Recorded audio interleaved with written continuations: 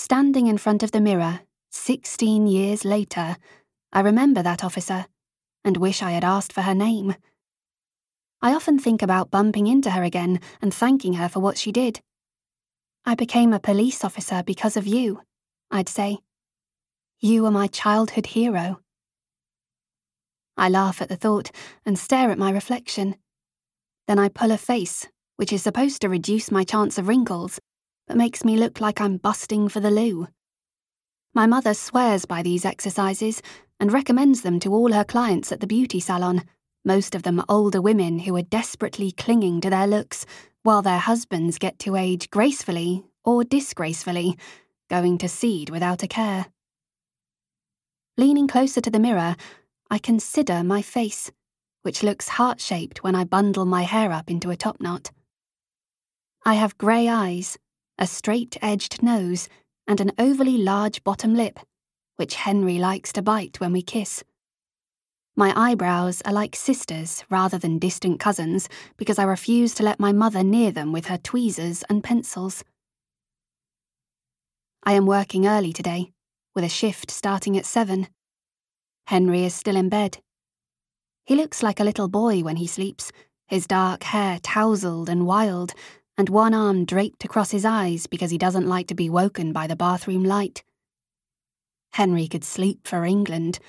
He could have slept through the Blitz. And he doesn't mind when I come in late and put my cold feet on his warm ones. That must be love. I glance at my phone.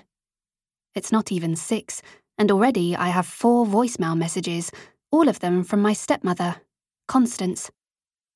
I don't normally refer to Constance as my stepmother because we're so close in age, which embarrasses me more than her, and my father not at all. What a cliché he turned out to be, running off with his secretary. I play the first message. Philomena, sweetie, did you get the invitation? You haven't replied. The party is on Sunday week. Are you coming? Please say yes. It would mean so much to Edward. You know he's very proud of you, and wishes...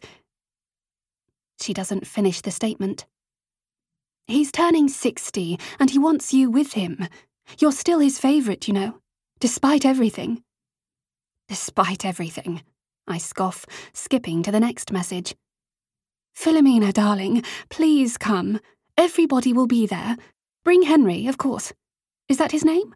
Or is it Harry? I'm terrible with names. Forgive me. Oh, let me check. I've written it down.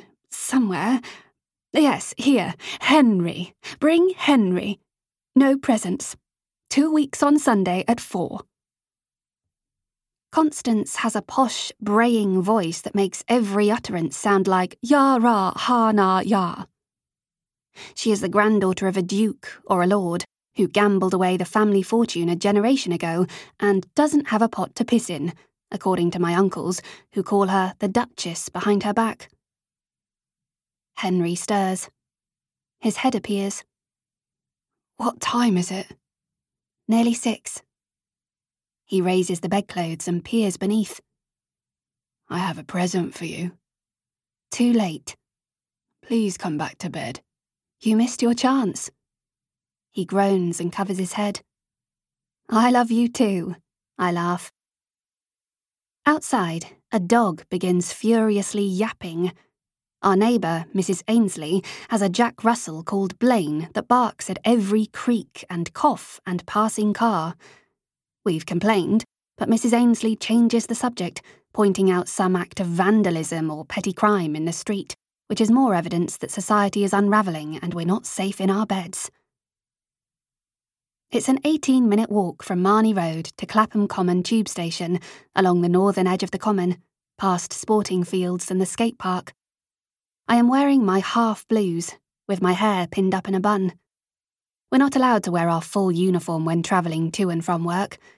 Periodically, a politician will suggest the policy be changed, arguing that police officers should be more visible as a deterrent to crime. Cops on the beat, boots on the ground. I can picture my morning commute if I was in uniform. Random strangers would complain to me about school kids putting their feet on the seats or playing music too loudly. I'd hear how their neighbour doesn't recycle properly or has a dog that keeps crapping in their front garden. If trouble did break out, how would I call for backup without a radio? And if I made an arrest, where would I take the offender? Would I get overtime? Would anyone thank me?